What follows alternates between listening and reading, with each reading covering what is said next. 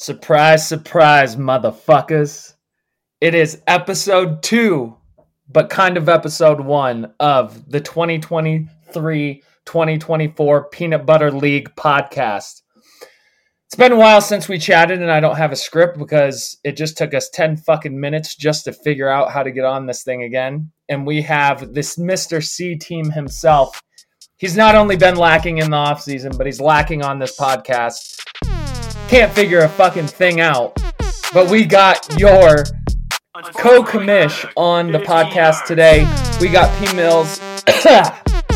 P. Millz, what's up, brother? False start. 5-yard penalty.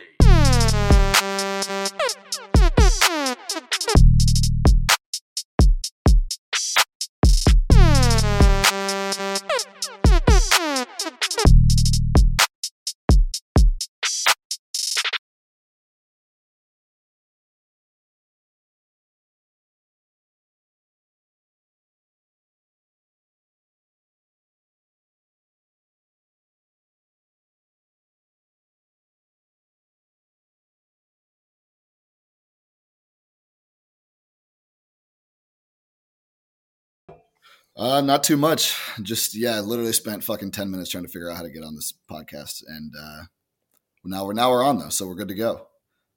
We are good to go, and we only have 30 minutes because the wife is showing up soon. Not my wife, yours. And you gave me a strict deadline, which is why it's been so goddamn hard to figure out this podcast this year, because I'm done doing it on everybody else's time. But Jesus Christ, how many times have we fucking tried to plan this thing out? And like you've had work shit going on. You're just a corporate grinder now. So here's the thing: an hour in a fucking week. Startup grinder, baby. And here's the funniest thing that I think about it, kicking off the podcast today, is I've created myself as the villain in this league. And last year the theme was Vince constantly said, "Schu never works. What do you do? All you care about is fantasy." This and that. And here I am. I've stayed silent this year. Everybody's begging to hear my voice. So I'm giving the people what they want at this point. But it has been hard. We're going to try and get better at it. But I'm done scheduling over 10 p.m. intramural basketball games. I just can't do it anymore. I don't want to do it, and I can't do it just during the day. Oh, man. I see you got the Buffs hat on. Are you just a full-blown primetime guy now, or what? Oh, Buffs, baby. UCLA this week. So the only reason I knew they didn't play this week is because I like betting on their games, because I think like Vegas doesn't quite know what to do with them because they're fucking all over the place. So I was looking to see who they played this week to see if I could bet on them, and they didn't play. And then you were like, bet the over, baby. And I was like, there's overs fucking zero. I totally dropped the ball on that, but I'm new to this college football thing. I haven't had a team in years, haven't paid 1 second of attention in years, but I'm back, baby. One more thing I can talk shit about. Yeah, you used to be a Notre Dame guy before, like, was it you went to Hocro and then just fucking hated all those pricks? I went to Holy Cross and then I fucking hated those kids. But enough about college football. This is the Peanut Butter League, baby. Usually we have a little backup to go off of, but we're going to wing this one. So to kick us off on the league, we are in, what week is it? 6 now or 5? No, I think it's week 7. This is how much football I've been able to pay attention to. Week 7, a lot's happened. I haven't necessarily gotten to talk about the draft or dive into the draft. At this point, it's been a long ways away. Can't really reflect on teams. We've had some time to see how things have played out, where people stand. I feel like there's a few outliers of the league, as always, with the tanking moving on to the new season. But going into this pod, where do you want to start? I mean, let's start with just like maybe outlook going into the season and then where teams are so far. Like my take is, like you said, it's not worth reflecting on the draft, and I think that's fair. But like I also want to like look a little bit at like who had picks, like who was expected to be good this year and who was not, and like and who's where at this point. And I think like obviously the storyline of the season is fucking Kyle. I mean, he had I had it pulled up a little bit earlier. He had just picks on picks in the first few rounds and has been absolute ass cheeks all season long, and is now sitting like in I mean, kind of the driver's seat at the moment for Beer Mile next year. So like, I don't know what to make of that. I think that Ross was another one who had a ton of picks and who hasn't been as good. Now he's been scoring points. He's gotten a little bit unlucky and he's still in the playoff picture, but like Ross and Kyle were supposed to be two of the top, maybe 4 teams in this league. And they are, either at the bottom of the playoff picture or out of the playoff picture right now. I didn't remember that Kyle had a ton of picks. But Kyle is, I mean, at this point, leading Beer Mile Boy, just absolute fucking ass cheeks.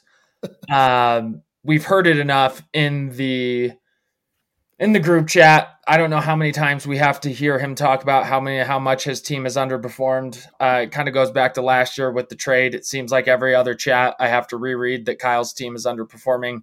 Kyle, we know your team is underperforming. You're 0-6, and you're really bad. You're really, really bad. So I don't necessarily know if we need to hear that again in the chat. But going back to Kyle's team, he's probably made some changes since the draft. So I think the big thing with Kyle is he kind of fucking panicked.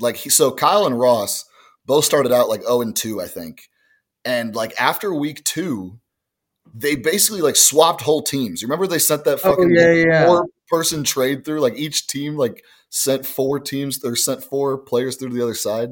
And that was the one where I think Sam was like, not going to read all that, but good for you, or sorry that happened. And it's like, I mean, apparently for Ross it's been good for you, and for Kyle it's been sorry that happened. I don't know what the fuck he did, but like, and again, I'm not going through to look at all those players either, but like they basically swapped entire starting lineups, and Kyle's team is still terrible, and Ross's team has gotten a little bit better since then. I was going to say Ross. I don't think Ross's record reflects how his team's going to end up. I mean, I feel like he has a pretty solid team. He's had some huge pickups with the Rams receiver who's still throwing up some points. I think he had a bad week. Yeah, Nakua. I think he had a bad week last week. Cup's second game back, but the first week he still was throwing up points. Yeah. So he has had some good pickups on the waiver wire. He also picked up Zach Moss, I think. I don't think he was on his team previously, or maybe he traded for him. He ended up turning out. So, I mean, I don't think Big Sexy necessarily has any place to panic right now of where No, I think he's okay. I mean, we give him shit because, if he misses the playoffs again, I mean, it'd be 5 years in a row and it would just be a hilarious thing to happen. But there's just like, I mean, his team, Justin Herbert, Tyreek Hill, Puka Nacua, he just traded for Rashad White, Jahmyr Gibbs, who's coming back from injury. Yeah, he's got Zach Moss.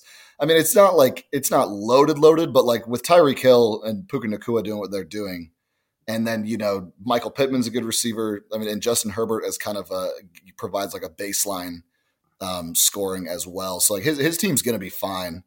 But if he would somehow get unlucky, lose a few games here, lose a few games there, like it would be one of the funniest things that this league has seen, to see him miss the playoffs for a 5th year and then have to pay a fat fine in the rule that he introduced to the league. And a rule that I'll never stop saying I said was totally dumb, and everyone just thought I was being the most difficult person of all time. And I was like, this is really dumb. I mean, I told you, no one has ever missed the playoffs 4 years in a row in our league before Ross just did it last year. Last year. And obviously no one's missed it 5 years in a row, and he could potentially do that. It is pretty crazy, like how like bad he's been. And the thing is, he's never finished last. He always finishes like 9th or 10th. He's like 5 wins a year. And back to Kyle, though, I mean, you're looking at it like starting off 0-6 is obviously the worst thing ever. And there does take some bad luck to be 0-6, I think. But at the same time, like when you start to think about the Beer Mile, I mean, he has to, just to catch up with other people, has to get 2 wins, which I think is hard, because that means that means they're not going to win any other games. Right. And the thing is, like, and from the beginning, like Brody and Drew, who were supposed to be the absolute bottom feeders of the league, and Mason too, have been like trading. Like they've been trading picks. I mean, Brody first thing he did was trade away Jamar Chase to JT to get like some depth on his team. He traded me a third rounder for Drake London before the season even started. Like he's been and Drew's been trading guys. Mason was trading picks. Like they've been giving up like even future picks to get like to try to either make the playoffs or at least avoid last place. And which has been, I think, made our league more fun. I mean, there aren't any absolute just rollover teams that you see in the week and you're like, oh, like there's literally 0% chance I can lose to this team. Yeah. To that point, I do think there are a couple wagons, but I think to your point also, saying like, oh, I don't think I could lose to, there's not one team where you think like, oh, I can't beat them. But at the same time, I feel like Sam winning the Super Bowl also gives that, like, because last year there were the wagons, and I feel like, there's a couple wagons on this year that we'll get into have been throwing up some really high points. But last year it was almost like, oh, one of the like if you have a wagon, there's just no way you can lose. You have all these players, and then Sam snuck through. So I do think it really just showed that anything can happen. Yeah. No, and I mean, and that's I think changed a lot of people's mindsets too. Now I think we're still going to see around the deadline like some movement here and there. Like people are going to, because you want to make the playoffs, but you also don't want to miss the playoffs and then still not have draft capital for next year. So like there's going to be some movement, but it definitely isn't going to be to the point. Like I don't foresee anyone pulling a Brody or a Drew and like giving away their first 5 picks. Like it's just not worth it when you look at like the percentage chances of like going into the playoffs. Even like you said, like even if you have a 65% chance or 70% chance of winning every game, to do that 3 weeks in a row, like you're still going to end up under a 50% chance or under a 40% chance of winning it all. Right. And I'm just taking a look here. Let me see something. Because how many weeks do we have left before playoffs? I mean, we still have this week, which we just finished. We got 14 weeks. So yeah, we've got 8 weeks left. We're on week 7. So after this week, it'll be 7 weeks left. So like the thing is, like for Kyle, I mean, Kyle's trying to avoid last place, right? Like he doesn't want last. And I mean, he'd be a funny beer mile contestant for sure, especially because he can't burp. He's in the Brody Kime, no burp. Watching Kyle have an explosive puke would be awesome. But the thing is, so he's trying to avoid last, but like the playoffs are almost off the board for him. Like you have to make the playoffs. Like JT sent that thing. No one has ever made the playoffs. Like you can't make it with 5 wins. Like you've got to have at least 6 wins, and even 6 wins doesn't guarantee you playoffs, which means he would have to go 6-2 or 7-1 the rest of the season to make the playoffs. And like, that's just probably not going to happen. Like that's the thing. So like he's almost already out of the playoff picture, which is kind of crazy. Even with like, how many teams we have that are 2-4 and even with like, a 14-week season, just 6 weeks in, it's like, he's kind of just fighting to avoid last. Right. And taking a look at the standings, you had mentioned, there's some teams that are pretty even. Division 1 is very even right now. We have me and Chippy who are both 3-3. And then even Drew. Drew just made trades. Yeah. He made trades and he's only a game behind.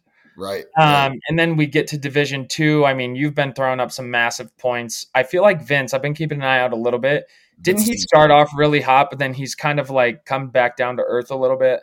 Yeah, well, Eckler got injured, so he's been without Eckler for like 4 weeks. Eckler finally came back last week, didn't do that much, but like Vince's running backs are loaded. Like he's got Bijan, he's got Eckler, he's got somebody else even too. He's got ETN, and then like Devontae Adams, Lamar Jackson. Like Vince's team is very, very good. Yeah, stacked.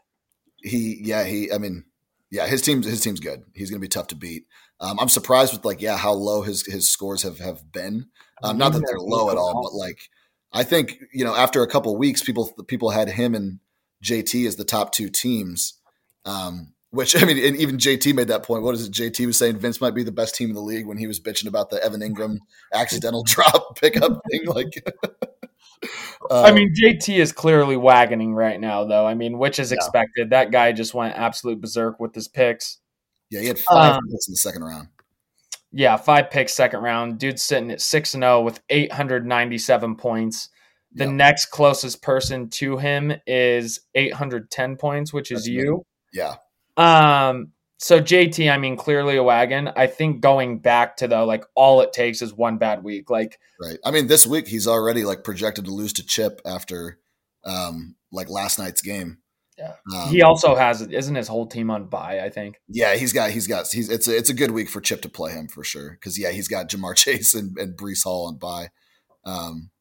You got Sammy Boy at 5-1, not apologizing about it. The dude just thinks he's kingpin after sneaking his way to a Super Bowl. Hats off to him. And that goes to like the bigger picture. I mean, I remember with the first pod we ever had was last year, and you just absolutely screaming in my face about how I'm a fucking loser because championships are all that matter, and like you'd rather be Trent Dilfer than Phillip Rivers and all this bullshit. And now, fucking a year later, and we see Sam sneak through as one of the worst champions we've ever had in our league and winning it all, beating you in the championship. And the tone has changed. And like that, and I think the tone has changed for the entire league, and the kind of realizing like what goes into winning a championship and just like how much kind of like luck plays into it. So yeah, I mean, literally all it takes is now, I mean, you can be a wagon and you can be like JT's team in 2014 or Dakota's team 2013 or whatever and end up still winning it. I mean, it's not to say that the one seed can't win it, but like there are just with how competitive the league is and how even teams end up being at the end, like it's no guarantee when you're going into a 3-week playoffs. And you never know when somebody can have a heart attack on the field to ruin it all. I mean, think about like Sam's two Super Bowl appearances. The one last year he wins. You either have the heart attack on the field. He's a 7 seed, goes all the way. It wasn't the other one that he won. It was one that you won when like you come back from like an insane deficit on like Sunday night or Monday night, right around Christmas, and end up winning it. Like there's just so many things that can go one way or another by like an inch, and it like changes the entire complexion of like how a manager's viewed and like how the season's viewed. I will say, not that I remember every Super Bowl in the league history, but I would probably argue if I did that me and Sam have had the most eventful Super Bowls in the league history. The comeback and then the heart attack is like those are the two craziest things that have happened. That was a nightmare last year. Like if like Jamar Chase or whoever, I don't remember who you had on your team. If those guys would have like gone off the next week, and you would have like won, it would have been like, I mean, that's what we agreed to do is like take those points the next week and put them back in. Like it would have been even crazier if it would have happened that way. I had 2 players. That was the worst part about it is I had 2 or 3 players because I had Josh Allen. Sure. Oh, you have Allen and T. Higgins. And then I want to say I had one other one. It might have been the Bills defense only, but Knox. You said Dawson Knox. Oh yeah, Dawson Knox was it. But still, I mean, you going into that next week, your teammate just had a heart attack. Like, are you fully locked in? I mean, yeah, it's your teammate had a heart attack 6 days ago. Yeah, it's a game changer for sure. But that's all said and done. The man won his ship. I wouldn't try and defend yourself. I mean, in 15, 16 years, you still don't have one. You would think that luck and skill would collide at some point, which it has for most of us. And you are still on that bottom tier. Now, with that being said, it does suck. I mean, it's. I think about it like every single day. It's if you can't have luck and skill collide one time in 16 years, which then it gets into the argument. So Chippy's been going off. Chip always goes off. I feel like one thing I pride myself on is everyone thinks I just talk shit, but most of my takes have some backing to it, where Chip is the one screaming, every year it's like my team's a wagon, he misses playoffs, he's yelling this and that. I think he brought up rings again the other day. I put it in the chat that this man looks at his rings like the fucking pre-Holocaust Yankees rings. Like everybody, like no one even like thinks about it, but it's still just like rings. Yes. I mean, I made the joke. I said that Sam might be the worst team to ever win a Super Bowl. Chip's 2 championships are probably 2 and 3 in terms of the other 2 worst teams to win a Super Bowl. He was a 5 seed and a 6 seed, and was like middle of the pack in terms of points scored the whole season, and like somehow made his way through and won. Like it wasn't like those 2 teams were fucking like JT OBJ wagons or like Dakota teams that were great. Like they were Sam Hanis championships. Like that's so it's not like those were absolute like dynamic teams that carried him through. And one last point about myself. I put wagon after wagon after wagon on the field. This year, the team is lacking right now, dealing with some issues. I do think that my team's not as bad as they are, as everyone says that they are, I should say. Yeah, I don't think your team's horrible. Like you're gonna be fine. You'll probably be a playoff team. Like, and then like you said, anything can happen. Like, and all it took, what it took was Sam picking up Jerick McKinnon last year. Like, it's like one pickup in the right week, and like then everything can fall into place for you, and those get hot in the playoffs. And let me be clear, everyone lost their mind when JJ went down. It was like, oh my God. And then I had a bad week, which everyone has their bad week. I mean, I had a horrible week this week. Dude, I had a 86-point week, I think, last year with my wagon team. Like, it happens. And I went from fourth most points to like kind of bottom tier at this point. Mm-hmm. But at the same time, the week before, I threw up 148 points and Justin Jefferson only got me 5.8. So it's like the team can throw up points, which is, I don't understand where everybody, it's almost like people want to get me engaged again, so they just have to say things. But I told y'all motherfuckers I'm quiet. I told you this league is boring without me. It is crazy just like how different you feel on like a Tuesday after your team went off compared to after they sucked ass. Like, dude, last week I thought I was like ready to fucking write my name on the trophy. Like, I was like, this team is an absolute fucking wagon. 170 points without like, and I didn't even have Justin Fields starting and he put up a huge number. Like, I would have had like a 200 points if I had started the right fucking quarterback even. It's like my team was absolutely like no one could do anything wrong. Everyone was scoring. I was like, this team's awesome. Now this week, it's the same fucking team. Justin Fields got hurt in the middle of the game, so I put up like 90. And now I'm like, God damn it, this team sucks. Like, how am I going to fucking win games? Now asking people for trades. What am I going to do? But let's move on. So, we're about halfway through the season. Taking a look at standings, taking a look at teams. Let's do a little bit of projections. I think we can both agree, we'll start with Beer Mile Boy, biggest loser. I think, we've talked about it a little bit. I think that's going to be Kyle. I think anything can happen. Injuries, bad weeks for people. So I do think it's possible to go on a run. I think it's easy for some people to fall off, but I do think being 0-6, it is a big hill. The question is, does he lean into it, right? Like, does he trade away Cooper Kupp at the deadline if that means potentially him getting last place, or does he keep him or even make a trade to try to get somebody to make his team better to avoid last place, and maybe someone like, Mason or someone like Drew or Brody sells off their players and then like loses out? Like, because Kyle does not want to fucking run that thing. I'll tell you that right now. Like, there's some people who are like, Mason's fine. Like, Mason has said when he tanks, he's getting last and he doesn't care. Brody's done the same thing. I don't know that Kyle has that mindset as much. So like, that'll be an interesting dynamic to see around the trade deadline. Yeah. But even Mason, and this goes just with like the way things just play out. Like, that dude's only 2-4. And he's like, but he could beat me this week, and his team's trash, and my team. Well, he's been selling off hard, and he says it's just restructuring. Like, he's just trying to get some draft picks that he can turn around and get other guys.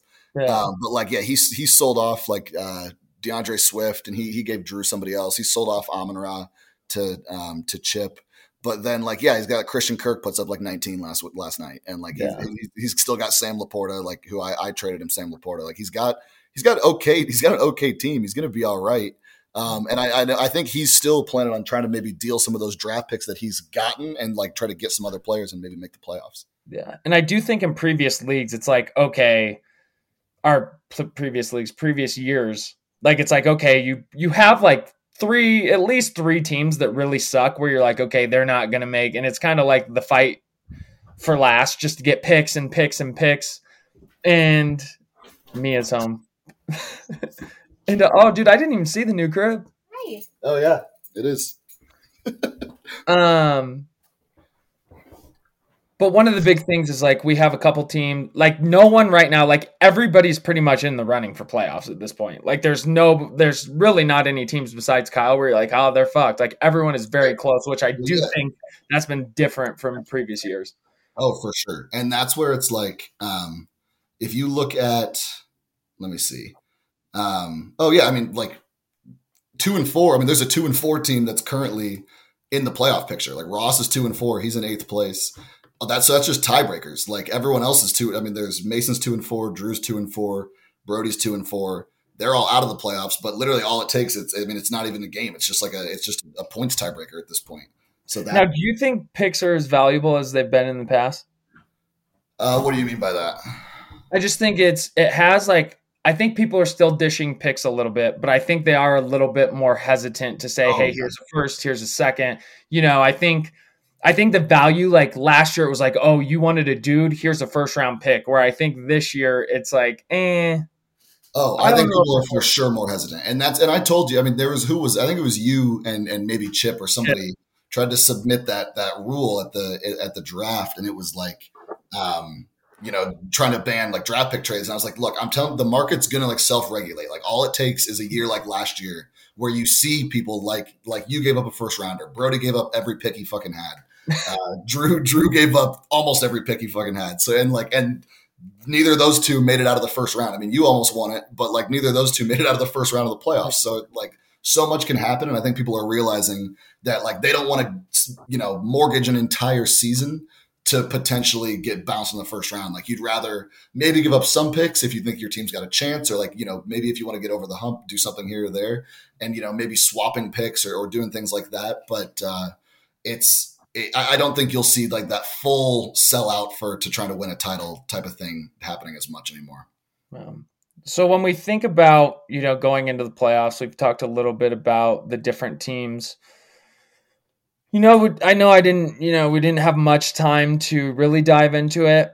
But let's start off. What do we usually do? We have like the favorites, kind of the dark horse. Let's go through some teams and say, hey, here are the, top guys I think could win it. Here are a few that I think could sneak in. Mm-hmm. And then here are the guys that I don't think are necessarily going to hit. Yeah. I mean, right now, obviously the favorite's JT. I mean, he's 6-0. He's been putting up huge numbers.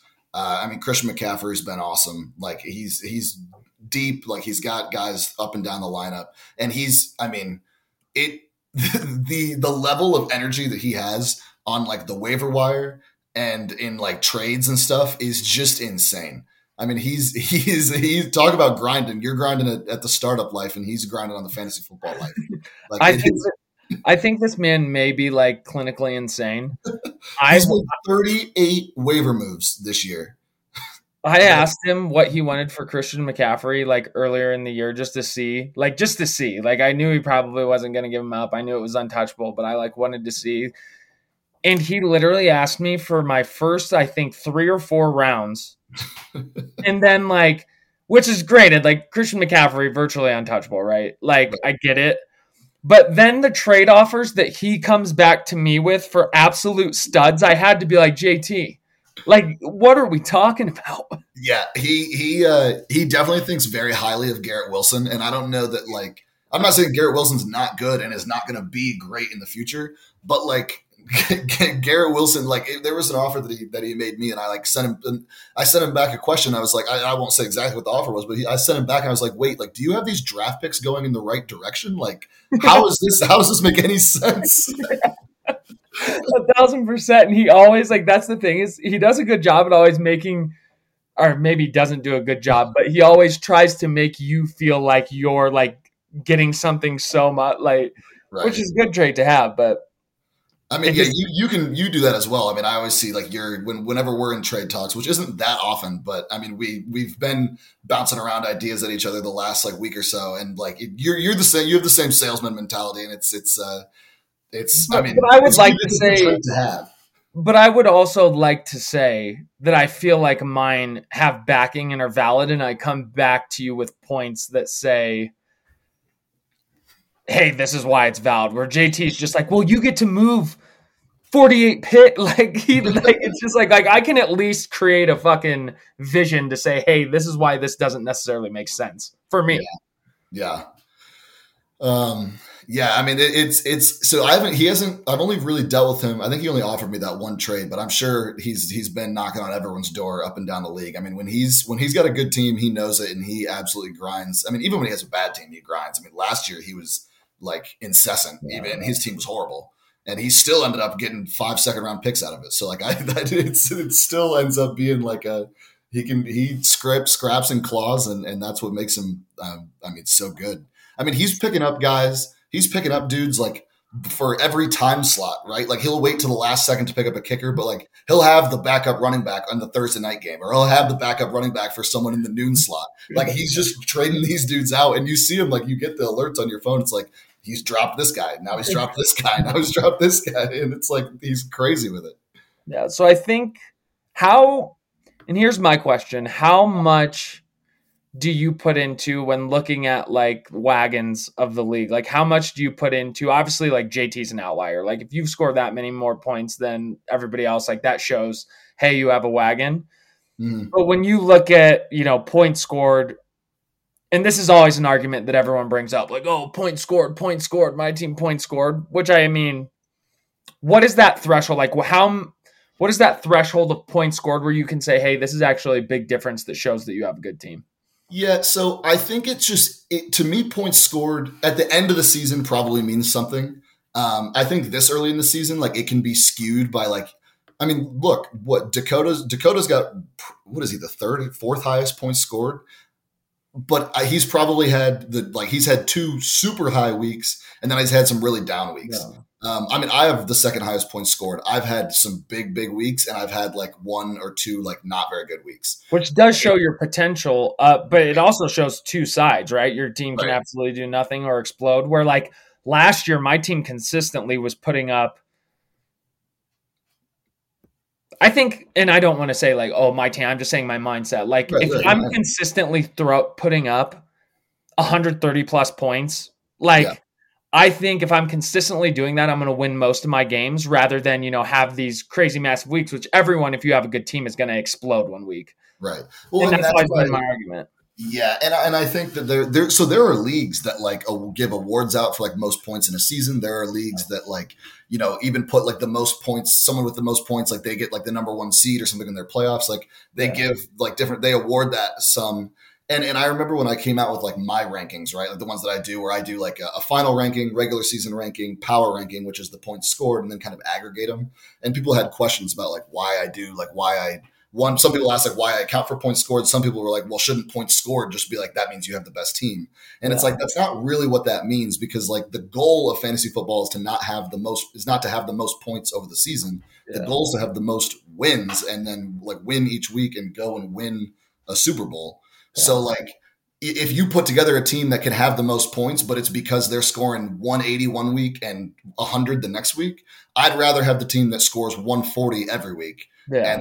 And 138 every week, and maybe they'll have fewer points at the end of the season, but like they're more consistent and like you can count on that production, and it makes you less likely in my mind to like get upset in the playoffs and stuff like that. So like that's why I think that's why I kind of weight all those 3 pillars evenly in my like manager rankings, because sometimes you can get right, like sometimes you can have a really good team that puts up a lot of points and you get unlucky, but sometimes you can have a team that is just all over the place and like you have a ton of points, but that doesn't mean you have a good team. It just means that your team has a high ceiling and a low floor. Yeah, that makes sense. And I guess, and another point to this is like, you look at a lot of these, like, if you look at a team like, for instance, let's just compare. I'm trying to think of like the range here. So like for instance, everybody says, trying to think of a shitty team.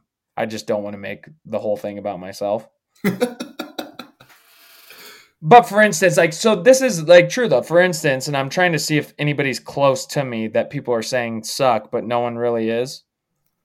But if you look at a team that's like, everyone's like, oh, your team's so bad, I have 742 points scored. And then you look at, Chip thinks his team's a wagon, 768 points. Like we're essentially looking at a 20, 30 point difference on the season through like, so that's spread out through 7 weeks. So is that really that big of a, right. It's not really. I mean, and that's the thing. Like, look at like Chip's team and Vince's team. I think, if you asked most people, and maybe things have changed a little bit. Chip traded for Amon-Ra, like he's made some moves. But if you asked most people, they would say, Vince's team is better, right? Like Vince's team is a more formidable opponent week in and week out. But like Vince has put up 2 fewer points than Chip on the season. That's an instance where it's like, points for doesn't tell the whole story. Like I think Vince's team is a more consistent like product every week, where the team's a little bit more variable. Now, Chip's team has gotten better, and they look pretty good with Amon-Ra in there. And depending on what Kenneth Walker does, Alvin Kamara back from suspension, like his team's going to be getting better, and I think his team's going to be decent.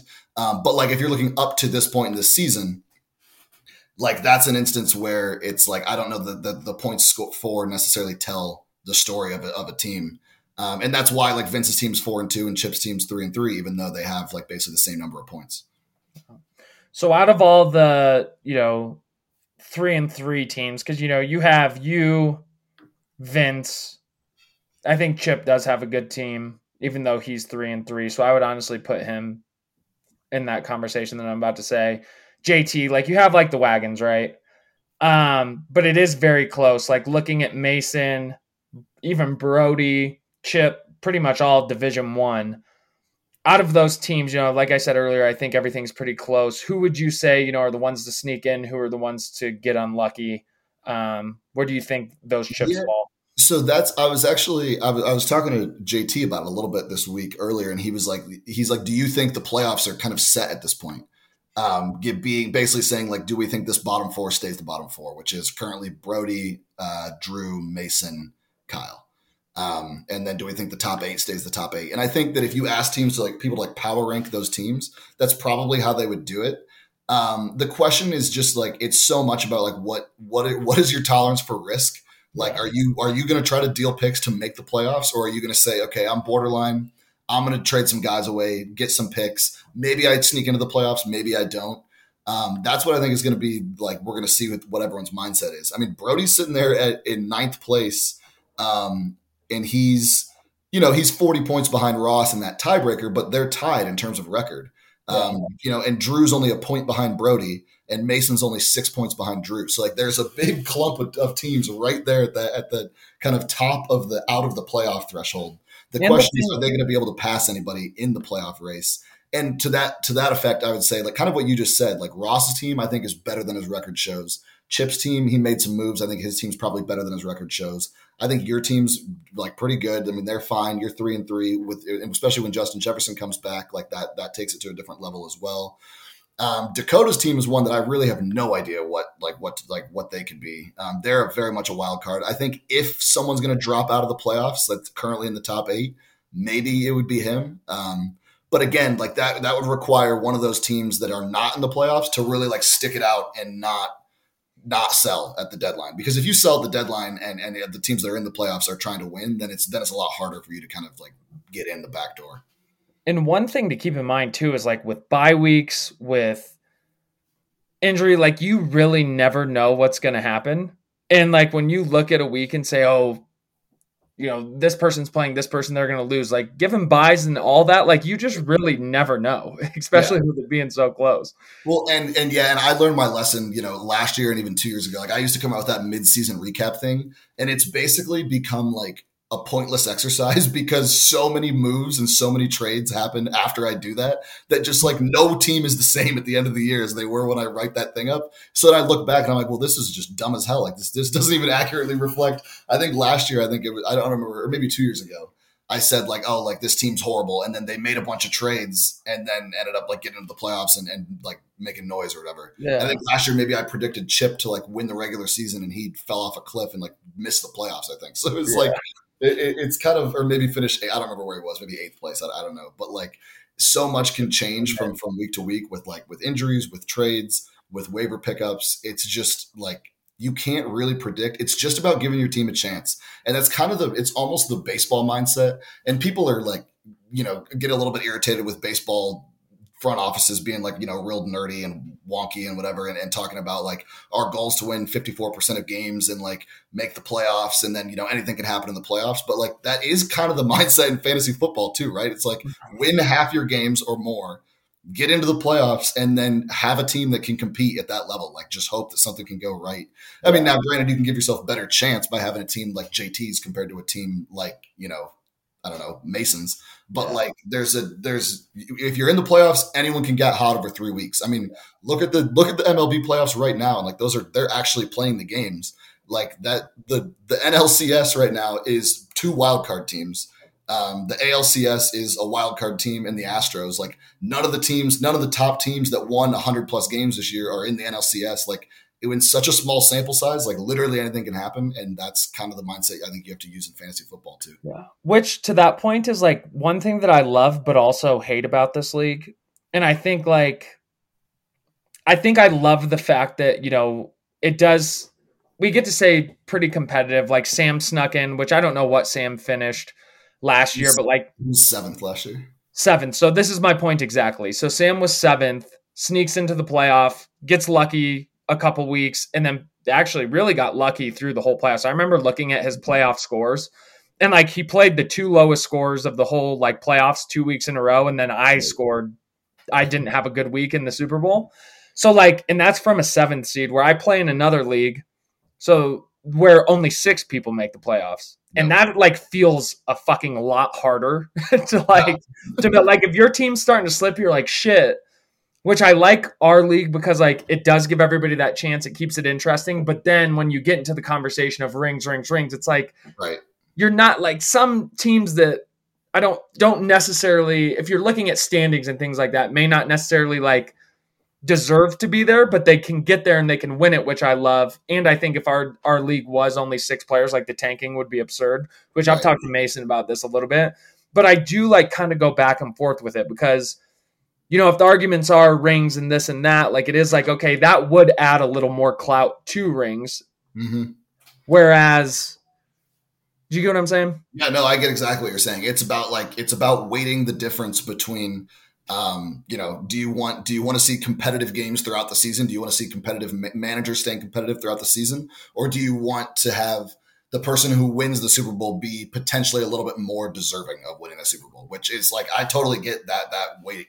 And that's the way, I mean, to go back to baseball using the same reference, I mean, baseball is currently expanding the playoff and they're kind of balancing that same thing, right? Like the problem with baseball is that so many teams just don't give a shit by like August and September.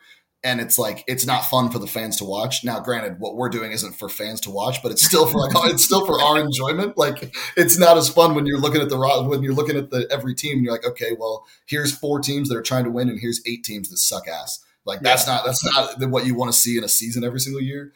But I get your point where like, if you're trying to like rate, like how good are you trying to feel deserving about winning a championship? It is a little bit different if you have to be like a top 4 or a top 6 team to make it into the playoffs as opposed to just being like a top 8.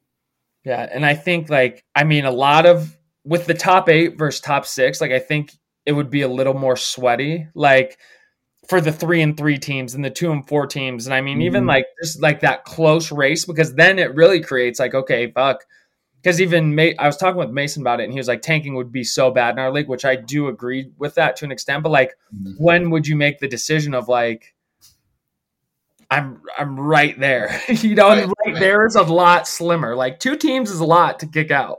Yeah, I mean, for sure. Like, if you just look at the standings right now, that would mean like Ross and Chip are out. When like I think most people would say Ross and Chip are probably 2 of the 6 best teams, like on paper, and they would be out right now if you just went 1 through 6. So like that definitely adds some impact in how people think about things, and it would even make a team like me right now. Like I'm 4-2. I've got 810 points. I feel pretty confident that my team's going to make the playoffs. Like it's not a lock. It's not a guarantee. But like, injuries can happen. Anything can happen. But I feel pretty confident that my team's a playoff team, like kind of regardless of what I do this season. So I can make moves that are more long-term facing. Whereas like if I was 3-3, or I mean, if it was a 4-2 team, even as a 4-2 team, if we went to a 6-team playoff, like then it's a lot more likely that I could, hit a losing skid, lose a couple games in a row, and then like miss the playoffs, and then I would be a little bit more careful in moves that I make. Yeah. So it goes both ways. But yeah, I think I would be concerned that the tanking would be really bad come like, week 8, week 9, when someone's like, if someone's 2-5 or maybe 3-5 in week 8, And right now in our league, they still have a chance to make the playoffs. But if you're 3-5 in a 6-team playoff, like you're probably done, right? And then you're just selling off. And like there could be a good team that's 3-5 that then floods the market with a bunch of good players, and like then it's kind of crazy, right? Like but I also think to that same point, I think the first year you would have teams tanking, and it would like the tanking would go up. Like I think it would kind of be that like kind of up and down like chart of it, because I think, the first year people would tank, people would trade their picks away, but then you have to start thinking about, okay, I really have to be competitive next year. So then you would be a little less willing to trade those picks away for still a chance to lose, because then you're immediately just taking yourself out essentially.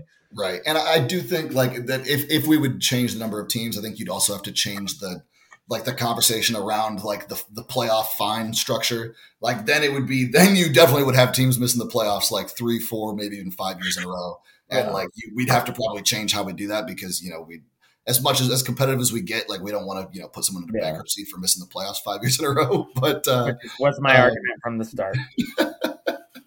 No, I know. But like the point of it was with 8 teams, like it just shouldn't happen. I mean, Ross's thing, I was talking to Mason earlier this week, and not to like shit on Ross too much, but I told him today, dude, I had him at the gauntlet with his fucking hood on, and the one time he enters the chat is to come at me. I'm betting. But like this is like a little bit off topic, but Ross in our league this is his 10th season in the league. Guess how many times Ross has won more than 7 games in a regular season in our league? 3. 1. It was the year he won it all. He won 9 games that year. Every other year, he wins 7 or less. That's so bad. Like, even Brody, who's been, like, historically horrible, has, like, 3 9-win seasons in our league's history. Like, that's...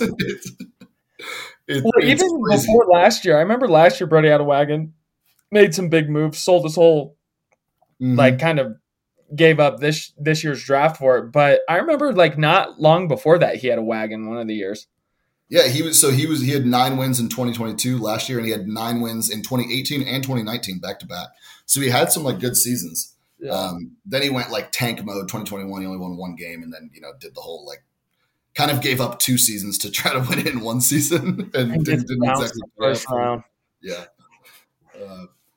But this year has been different, compared to most years too. Like last year at this point, you knew like who was out of it, like who was losing, like who was tanking, who wasn't going to be good. This year, like I said, Brody's making moves to try to be decent. Drew's making moves to try to be decent. I think you'll see Mason in the next couple of weeks make moves to try to be pretty good. Like people don't want to get last, and people want to try to make the playoffs, and it's been that makes it so there's like at 12 like actually teams that can win every single week. Yeah, I do think it's dependent, because Mason's one of those players too, though, that is always kind of up and down. He has his high year, then tanks, and then has his high year, then tanks. So I do think this is a big week for Mason. He like started it off, because if he wins this week, I mean, he's back to 3-4. I would be 3-4. We have a lot of people who are 3-4, but then if he loses, if I end up winning, then he'll be 2-5. So like, do you think that could create some hesitancy to be like, hey, I'm just gonna, dish these picks for other players, but I'm in a bigger hole than I was. So I do think with Mason, it's because he has the history of, that up and down, like I'm going to trade everybody away, have a bunch of picks, then he'll be a really good contender. Yeah, I don't know. I mean, I think it kind of comes down to like your tolerance for risk, right? Like, are you willing to take a little bit of a risk to try to make the playoffs and have a shot? Or are you just packing it in, saying, all right, we're loading it in. We're going to try to do it next year. Each manager is like a little bit different. But I think Mason's someone who is a little bit unpredictable. Honestly, everyone's unpredictable. I think people have shifted their mindset so much. I don't really know what teams are going to do this year. Yeah. But Mason's someone, he even said in the group chat, he's like, I'm not tanking, I'm just restructuring. Yeah. I don't know what that means exactly. Like we'll see what happens. But like, I think he's going to go for it.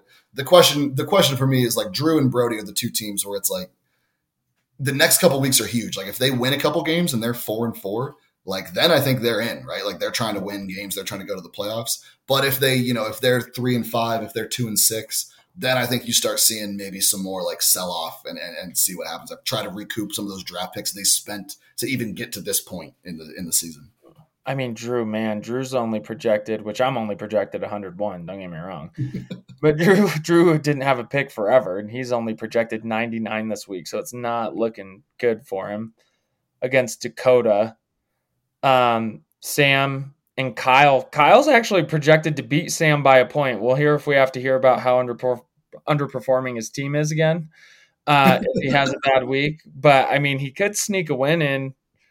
It could be a big week for him, honestly. And then Vinny's projected to absolutely whip your ass.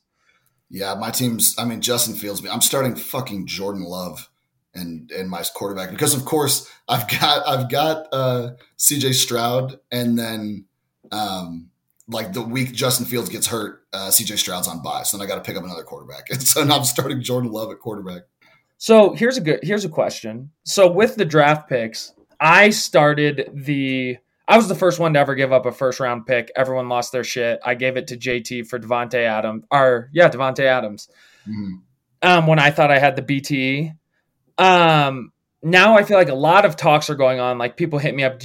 What do you think about those first round draft picks? Do you think it'll stay like, hey, this is a dude, like you have to give up a first, or do you think as people get more hesitant, because even as a seller, like you're going to have to adjust to the market? Like that's what I always said last year was like, guys, you can say no. Like you don't have, like we've created this insane expectation, like where JT's asking for your whole fucking first 6 picks. Like you're allowed to say no. And if everyone says no, like who has to adjust?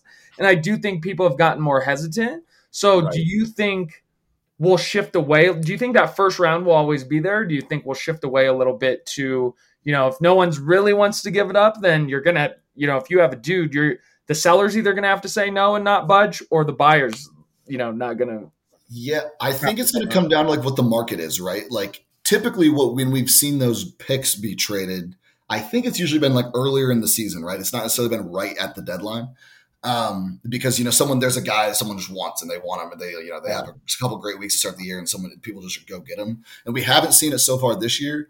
The question is going to be like, what's the market look like at the deadline? Like, are there more sellers or are there more buyers at the deadline to like, because, if there's an auction, right? Like if, let's say that I want, like use Kyle for an example. He's got Cooper Kupp.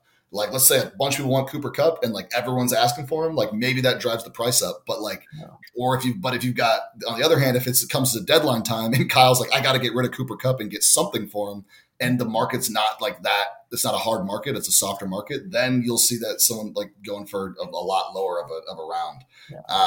I'm just curious to see if people will say, like, I have people right now who are like, oh, your team sucks, and will try and give me like a 4th round for AJ Brown. And I'm like, no, but then, you know what I mean? Or like people have asked about JJ, like, and not multiple people. And it's like, guys, you can say it was me. I was. Well, I mean, there has been multiple people, but like even AJ Brown, it's like, oh, you suck, and it's like 1, no, and 2, like. Not a 4th round, but I'm trying to see where that line will be drawn, right? Right. And that's where it's like, that's what makes the game, because I think the reason that trades don't happen more often without draft picks is because everyone can just click on that, like, evaluate trade button. And like, you think that that's the be all end all. And it's not, but it looks like it's hard to say yes to a trade that puts you in the red on those numbers if there's no draft picks involved. And draft picks are kind of the intangible, right? That like you don't really know what they're worth. You don't really know, like you can't compare draft picks to players perfectly. Yeah. So it allows for a little bit of that inefficiency where both sides think they're getting a good deal. Yeah. That's what makes trading draft picks fun, but it also makes it very difficult. And I think that like some people have been pretty good at it. Like JT's been good. I mean, I don't know. A lot of people have been good at times at trading for picks and trading away picks at the right moment. Right. But it's not like an exact science at all. So it's kind of just like feeling out the market. And I remember like a couple of years ago, I used to have a spreadsheet that I kind of put together when I was trying to trade away guys for picks. I was like, okay, like here's what this running back went for last year. Like, here's what like Todd Gurley went for in 2017. He went for a 4th rounder or something. Like, this is what like the market should be. This is where you should go. But like, all you can go on, I mean, with the market moves, like that was back in like 2018 or something, right? But if I was trading away that same Todd Gurley last year, he probably would have gone for like a 2nd rounder or something. So like, the market has moved like that. I think it'll settle back down into that more like high mid range rather than like the top of the top, unless you're going for like an absolute guy that's going to like, Well, and then you think about, and this is a question that I was thinking to myself about the other day, is like, you have players, like, if you look at some of the earlier rounds, like a lot of guys are busts. Like, it's not like, oh, like this round pick is just all of a sudden you're going to have such a squad. Like, Najee Harris went in the 3rd round this year, dude. Like, and everyone was like, oh shit. Like, granted, like people were like, oh, like, do I draft him? But like during the draft, it's a lot harder to think about than, looking back and saying, oh, Najee Harris sucks. But like, you do have to make those decisions. Like, and I think it's hard because you still have to pick the right people. But anyways, I'm rambling. What do you think about like keeper value, killing keeper value? I've thought about this as well as like the playoff thing. Like JJ, for instance, he has 11th round keeper value. You have other people who have studs. Next year, I could just, I'm probably going to trade. If I'm going to trade JJ, I get to decide whether I'm going to kill his keeper value so somebody's not stacked, or that's when, you're more likely to say, hey, I'll take a 1st round and a 3rd round and like more of the rounds because you're not going to keep him anyways. And I've thought about it. Like, what do you think of keeping the keeper value the way it is? Or do you think like letting it die off would make more sense? And I don't. Like, are you basically saying like the clock shouldn't restart when you trade them? Is that kind of what the question is? Yeah, I think there's a good argument to be made for that. And I mean, that's JT made that argument once too, when he was like, look, like if the clock restarts every time the person's traded, then like you essentially, if you get a good keeper, you just have that value forever then, because like you can just keep like rolling it forward. I mean, eventually it dies off or, diminishes depending on what you do. And I think there's some argument to that for sure. Basically, the reason that we made the rule, or that I kind of wrote the rule the way it is, where like the keeper value continues basically renews when you make the trade, was more so out of like, I didn't necessarily think people were going to like, if it's harder to keep track of, essentially. Like everyone, if you kept a guy 2 years in a row or 3 years in a row, like you know it. But if you trade for a guy who's been traded 2 or 3 years in a row, like you don't know for sure. Like it's just harder to know, like if you're getting scammed, like if he still has more years on his keeper bid, or like if he doesn't. So it was more just like an ease of like making sure that like that if you trade for a guy, you can click on him, see exactly what round he went in. Even if he was a keeper, that's where you're getting him next year. So it was more just out of like easiness rather than like out of fairness. Yeah. And if we decide that we'd rather go the other way, I wouldn't necessarily be opposed to it, but like people just need to be aware then when they're like looking at someone, be like, oh, it says he was drafted in the 11th round. It was like, yeah, but his keeper value died off from someone else, like that, that thing that you got to be on. Yeah, because I also do think like it would require you to be more strategic in a sense. Yeah. Because it's not like you can just sit on a wagon and be like, oh, fuck, like me right now. Like, oh, and Sam did it last year. Like, oh, I have JJ. He traded away. It all worked out for him. But like, it gives you so much value. Whereas if it died off, it would be like, maybe it's not necessarily worth, first try, especially this year. Like, say it was dying off this year or something. Regardless, right? Yeah. He gets hurt. He's out. And I'm sitting in a position where I'm like, fuck, I can't keep him next year. Yeah. But he could help me, but he could definitely help somebody else. I don't know. I've just thought about it and what would make more sense. So JJ's not a keeper forever. Like, right. Yeah, it changes the math for sure, but I don't know exactly how it would change like draft pick, trades or whatnot. I don't hate the rule change. I think it just would change how people view guys like that. We'd have to probably like have like a period, like I don't know, like a building period like too. Because like if you made it, like let's say that like I trade for JJ right now, like expecting that he's going to be a keeper for the next 2 years, and then we make that rule, like then it would have to be like a 2-year grace period. Right. Yeah. Well, fuck. Well, I got to go back to work. Yeah, I probably got to get going soon. I'm sure. So one last thing before we go. talked about it a little bit before we hop off here. Let's just do, I mean, Kyle's the biggest loser so far. That's nothing to even talk about. Let's go with just projections. If you had to say one team to win it besides yourself, I think JT. I mean, obviously we can say that. Let's go with a dark horse to make it interesting. Let's go with a dark horse to win the league this year. That isn't JT, and just because he does have a wagon. All right, let's go dark horse. Dark horse, I'm gonna say, is dark horse just anyone but JT? Because that's like besides JT and besides yourself. I think so. I'm inclined to say Vince. I think Vince's team is very good, but at the end of the day, it's a little bit like Brody last year. Like Vince is gonna Vince, right? Like he's never won it. I mean, you say the same thing about me. I've never won it, but like caught yourself quick, boy. But like Brody's never won it. Like the Vince and Brody have been like the two worst teams throughout our league's history, like every year. At the end of the day, it's like you kind of have to see it before you believe it. So that's where I'm hesitant to say Vince, but I think he's got a very good team on paper that hasn't maybe necessarily performed. Honestly, Sam is a little bit of a dark horse. Even though he's 5-1, like people kind of write him off because his points scored aren't very high. But like he's got Jalen Hurts, he's got Keenan Allen, he's got Devontae Smith, who's been underperforming a little bit so far. And he's got Tony Pollard, CeeDee Lamb. Like those are good. Antonio Gibson, baby.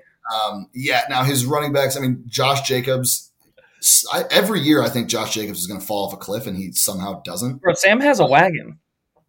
Yeah, his team is like good on paper. I think people have written him off because I think people have written him off because he's only scored he's 7th in the league in points scored. Yeah, but like on paper, his team looks like they're pretty good. So like if you can call the 5-1 team a dark horse, then like they are. But like, and you know he's kind of got a horseshoe up his ass too. So like you never know what can happen with him when he makes the playoffs. Horseshoe is up his ass. Horseshoe's up Chippy's ass too. I don't know. I mean, I can't understand why I've always been the villain, but I'm quiet, baby. I only talk shit when shit is due to be talked. Do you think we're on track to get a new villain of the league? I think week to week, like sometimes it'll change. Like Chip will chirp up every now and then. Mason will chirp up every now and then. Although Mason never does it in a way that like can actually be like villain.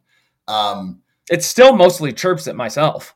Chirp at other people, guys. Let's create like it's still like it's like I won't say a word and it's like fuck you, Schu. It's like, dude, like get some new content, boys. Like let's create some drama in the league. Get some new content. I think people have tried to fill the void, but at the end of the day, like there's a steep mountain to climb to reach your like level of villainhood. You just had that stretch of like having the year that you were the BTE year, then the Who Want Waddle year, and then last year being like your team was number one throughout the whole season. So it was like we had a 3-year stretch of just being we literally had to change our group chat format because people were so annoyed with how many texts were coming through in the group me. We had to add the Discord because of you. So like that's such a steep hill to climb to reach that level of villainy. And with that being said, y'all better not let me into the playoffs when JJ gets back. Because after all the shit on how bad my team is, y'all better not let me do it. Because if I do it, I'll be back. But with that being said, I got to bounce off that bitch. Preston, you've really dropped the ball as co-commish. You forgot to put notes in from last year's rules. I really hope that you put in the rules. I really hope that you put in the rules this year. But with that being said, here is a long weighted episode, and we'll try and do better for you boys. Worst of luck in week 7.